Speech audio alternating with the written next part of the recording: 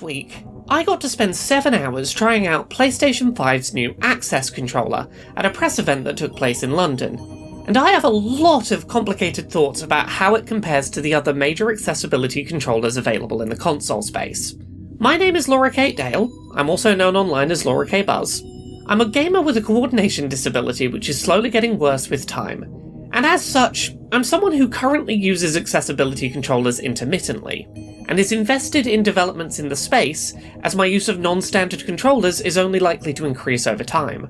The PS5 Access Controller has been on my radar for a while now, as it seemed from its initial reveal to be taking a very different approach to both the Xbox Adaptive Controller and the Hori Flex for Nintendo Switch. The accessibility controllers currently available on Xbox and Switch are both primarily designed to be hubs, into which third-party 3.5mm buttons, switches and joysticks can be connected, rather than necessarily being standalone controllers of their own out of the box. The Xbox Adaptive Controller ships with large A and B buttons and a D-pad, but no other inputs as default. The Hori Flex contains all the main buttons from a Switch controller, missing only analog sticks and motion controls, but these buttons are smaller than those on the Xbox Adaptive Controller. For both, at minimum, players will need to invest in their own external analog sticks to use these accessibility controllers alone for modern 3D games. The PS5 Access Controller, on the other hand, at least if purchased as a pair, aims to be its own controller solution out of the box. A pair of Access controllers comes with 2 customizable analog sticks, and enough customizable buttons to replicate every input on a DualSense controller, with some caveats we'll get to shortly. The controller is clearly intended to be its own accessibility controller, rather than being a hub for external inputs, made perhaps most clear by the design decision to only include 4 3.5mm ports on each Access controller, for a total of 8 ports on a pair of Access controllers, in comparison to the 20 or so ports on its hub-style competitors. Getting to see the PS5 Access Controller in person, the first thing I was struck by was how much smaller it was in reality than it appeared to be in image renders. Images of the controller in a blank void don't really convey the fact that each Access controller was sized comparably to a wide circular mouse. I could rest my hand in the centre, with all 5 fingers resting on different buttons, and the back of my palm pretty well positioned to press an additional input without moving from where my fingers were comfortably resting. The controller's dome shape was also less pronounced than I expected from images, comfortably fitting under the centre of my palm. This size and shape difference very much changed my initial perception of the controller, and made a lot more sense of how I might position my hands on the controller when in use. At each demo station at the event, one Access controller was already set up and connected to the PS5, with the second still in its box available to unbox and customise. The unboxing experience to the PS5 Access Controller will feel pretty familiar to anyone who's unboxed an Xbox Adaptive Controller, and is praiseworthy for many of the same core reasons. While the initial sticker had already been removed from the box, I have been assured that it features 2 large loops which are easy to grip, and allow the sticker to be easily removed from either end of the packaging. Beyond the sticker, the box easily folds open without needing to lift a lid off. No components inside the box feature stickers or cable ties fastening them shut, and any element that needs lifting features a cardboard loop to grip. Everything is available on a single layer, making unboxing pretty simple in my experience. There were no obvious accessibility barriers, which was a huge plus. Beyond the basic controller, the box contains a USB-C cable, 2 alternative analog stick tops, a large number of alternative shaped button caps, and a series of rubber icons to mark button functions. One thing I'd like to pause here and note: while this controller was originally referred to in messaging by PlayStation as the PS5 Access Controller, the box itself, and all messaging at last week's event, simply referred to it as the Access Controller. This minor distinction is important because one of my concerns initially was that the name might indicate this controller only being compatible with the current console generation, and not a device that PlayStation plans to support long-term, potentially into next-gen. While Senior Technical Program Manager Alvin Daniel would not outright confirm or deny whether the Access Controller would be supported into a future generation of PlayStation consoles, he did suggest during a group interview that PlayStation now has an accessibility controller, and anticipates the company taking on board feedback and working on future accessible hardware revisions. I do feel like, at the very least, this controller not carrying forward to a potential PlayStation 6 is less of a concern than I'd initially worried it might be. In terms of setup, by connecting an Access Controller to the PS5 via USB-C, you get an initial setup wizard which walks you through configuring the controller. You can connect up to 2 Access Controllers to the PS5 at once, alongside a DualSense, though I was unable to test if you could simultaneously use Assist Controller mode on PS5 to go above that number, with potentially a second DualSense in the mix, or not. The setup wizard initially asks you to select the orientation of your controller, with the analog stick placed at any of the 4 primary compass directions, determining which direction is up on the stick. I was initially disappointed that I couldn't select one of the intermediate diagonal orientations, as my hands felt more comfortable at rest in those positions, but over time in testing, I found I could tilt the controller to one of those diagonals, and allow my muscle memory to adjust for the variation in where up would register on the stick. After that, the setup wizard walks you through setting the function each button will have when in-game. The available options include all standard button inputs on a controller, as well as slightly more uncommon inputs such as clicking the DualSense touchpad as a button. There are a couple of interesting options available in this setup wizard that I genuinely hope become system-level button mapping features on PS5 for DualSense users and not just Access Controller users. You can set one button press to activate 2 button inputs, which when paired with a double-width controller button, can allow essentially 4 inputs to be registered simultaneously by one physical button press on the Access Controller. Additionally, you can set a button on the Access Controller to function as an input toggle, meaning that games with mandatory button holds that a player might find difficult can be interacted with by pressing to toggle that hold on or off at the controller level, an accessibility feature that PlayStation should really offer to DualSense users too, and not just Access Controller users.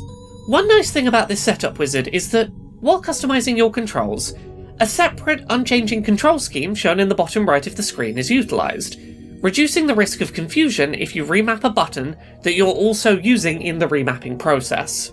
Each Access Controller can store 3 setup profiles at any one time, which are transferable from one console to another, with a great many more profiles able to be stored on the PS5 console itself. These profiles can be cycled between with the press of a button near the analog stick, and a short button hold can be used to quickly jump back to the controller configuration wizard at any time. In terms of physical customization, each button on the Access Controller is held in place by a small magnet, and can be removed from the device by pressing a small, low-resistance button on the side to release a latch, with the exception of the double-width button cap, which is held on purely by the pair of magnets. These magnets help guide each button cap into place, with a press of the button providing a click to confirm they're locked into position. Each features a hole for a small rubber icon to be placed to show what that button's mapped to, with a small handful of oval blanks provided, which are useful if you plan to map 2 inputs to the same physical button and still want to label that button's function. In practice, once I found a control scheme that worked for me, I generally used the same controller layout for most games that I played, going in and making minor changes to that same single profile on a game-by-game basis where needed. I would occasionally find a game where a very different control scheme was preferable, such as setting up a profile specific to Street Fighter VI that placed light, medium and heavy attacks in a sensible order, but beyond that, the main use I found for profile switching in initial tests was as a way to create one-handed control schemes for certain games, switching profiles to change my stick between left and right analog functionality intermittently. For me, the control scheme that ultimately made sense was to use one Access Controller with my right hand, with the cross, square, triangle and circle buttons laid out in a clockwise order at the top of the device, and the lower buttons removed from the controller entirely, to more comfortably rest my hand. The other controller I primarily used to control my left analog stick, with the L and R buttons mapped in positions that I could reach with my fingers or palm while still holding the analog stick. That setup took me some time to find, and won't work for everyone. Heck, after 7 hours I'm still unsure if it's the best setup for me. I wanted to keep experimenting.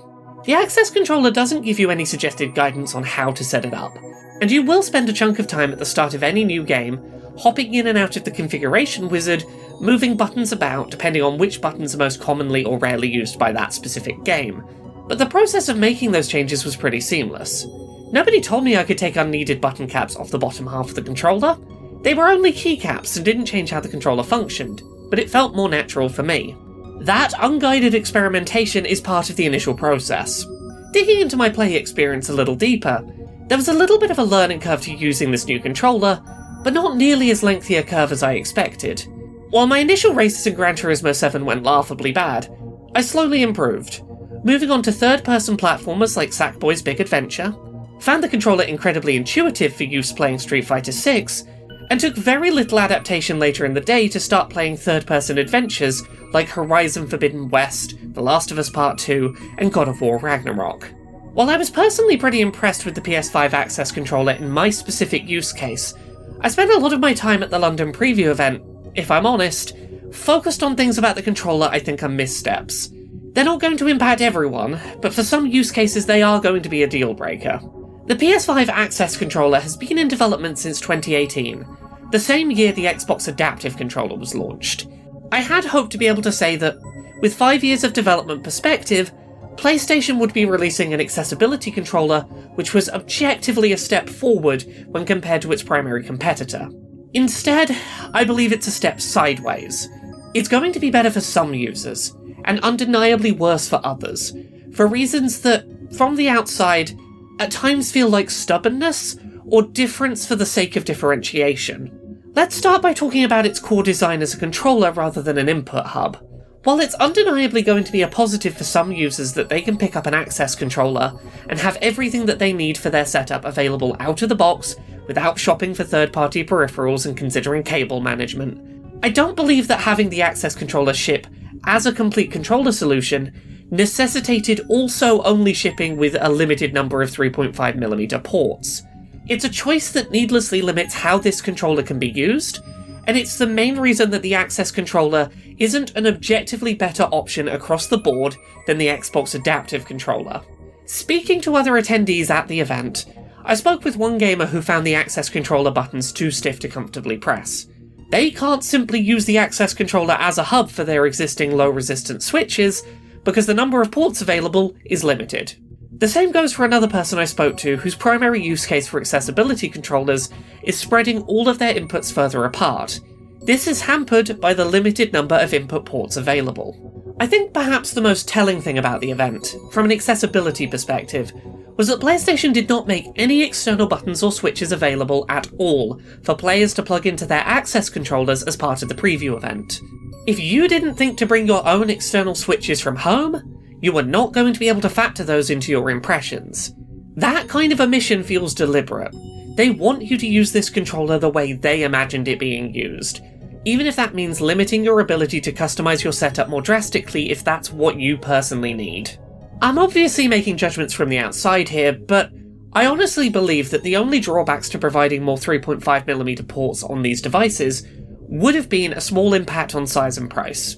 The choice to not do that means that if you're someone who needs a lot of external inputs in your setup, I can't recommend a PS5 and Access controller over an Xbox and Adaptive controller in that kind of use case. If the Access controller isn't a good fit for you out of the box, you can't necessarily use it as a comprehensive hub to create a setup that does suit you. Additionally, it feels important to note that all of the buttons on the PS5 Access controller are digital buttons, with no options for analog input. This means that for games where degrees of analog trigger input are required, if you can't hold a DualSense and use its triggers, you are going to need to use 2 of those limited number of 3.5mm ports to add external analog inputs. This sort of leads me onto the other area where I was honestly a bit disappointed during my time at the Access controller preview event, which was some of the ways that aspects of DualSense controller inaccessibility have been seemingly hand-waved away as inaccessible rather than overcome. The PS5 DualSense controller has a few unique aspects of how players can use it to interact with games. Players can use motion controls to interact with games, as well as touchpad gestures for in-game interactions. These, alongside the previously mentioned analog trigger inputs, were referred to by Senior Technical Program Manager Alvin Daniel during an interview as inherently inaccessible, and aspects of the DualSense that the team didn't want to try and factor into the Access controller's design. While I recognise that motion in particular is an input method which would be very difficult to incorporate into this type of controller, it feels like there are things which could have been done, and could still be done in future, to not just disregard these aspects of DualSense input as inherently inaccessible and not part of what the Access controller can accommodate. Could PlayStation perhaps allow players to map an analog stick to act like an analog trigger? Or perhaps program generic swipe up, down, left and right touchpad emulated inputs that a button can be mapped to? It feels like there are answers to how some of these inputs on a DualSense that are inaccessible could be made accessible to players who cannot hold a DualSense, and it's disappointing that it feels like these challenges were disregarded as not being solvable problems. This also extends to things slightly outside of the Access Controller itself. It's great that the Access Controller can be used in multiple orientations, and have its own button mapping separate from other connected controllers. I asked Alvin Daniel if that same functionality might eventually be expanded to allow players who use two DualSense controllers in one setup to reorient and separately map each of those two DualSense controllers. His answer was no. The DualSense is designed to be held one way, like this, he said. These kinds of things, while seemingly minor, ultimately add up to paint a picture of how PlayStation, at some levels, has created boundaries and limits for customizable accessibility hardware. They want their accessibility controller to work without needing external devices, and as such, they don't give you enough ports to use it as a hub if you'd find that setup preferable or necessary. They have decided that a DualSense only has one orientation, so they're not going to let you reorient it in their Copilot mode equivalent. There are strange areas where it feels like corporate decisions are placing limits on what accessibility on PlayStation is allowed to look like, holding them back from keeping pace with some of Xbox's innovations in the space. The thing is, all those concerns and limits put briefly aside, it was really nice to play around with a wireless accessibility controller solution that didn't need me to set up any cabled external buttons, and which I could customize once and then just sort of have ready. They're compact, their setup is movable without needing to rearrange, and for me they are genuinely exciting. For my use case, they're a wonderfully plug-and-play option I'm really excited for. The PS5 Access Controller adds a really interesting new accessibility solution to the game industry, but one that's striking a different direction. One that needlessly prevents itself from being the overall best recommendation on console. I had minimal trouble creating custom one-handed controller setups for a variety of simple games, and on more complex titles I found workarounds to play them one-handed. I appreciate the thicker width buttons, making palm pressing by touch accurately more manageable as I position my fingers on buttons and thumb on a stick. I found a good two-handed solution on my first day, and quickly adapted to playing complex games with ease, despite resetting my muscle memory. There's a lot about these controllers that I love, but it keeps coming back to the fact that I wish it supported robust hub usage. Maybe down the line PlayStation could release a variant of this with more ports, or an alternative device that's just a hub with no buttons at all. If so, I think PlayStation might be able to reach the point where their accessible hardware option is a true step forward for the industry. I hope we see that or something similar, even if it feels counterintuitive right now to where the messaging on the Access Controller wants us to focus. The Access Controller is what it is. It's great for me, but if it's not a good fit for you, your options to customize your accessibility setup are going to be constrained compared to the options available on an Xbox or Nintendo Switch. Thank you so much to this month's Patreon backers who help make this show possible. You can support the show and everything I do at patreon.com/LauraKBuzz.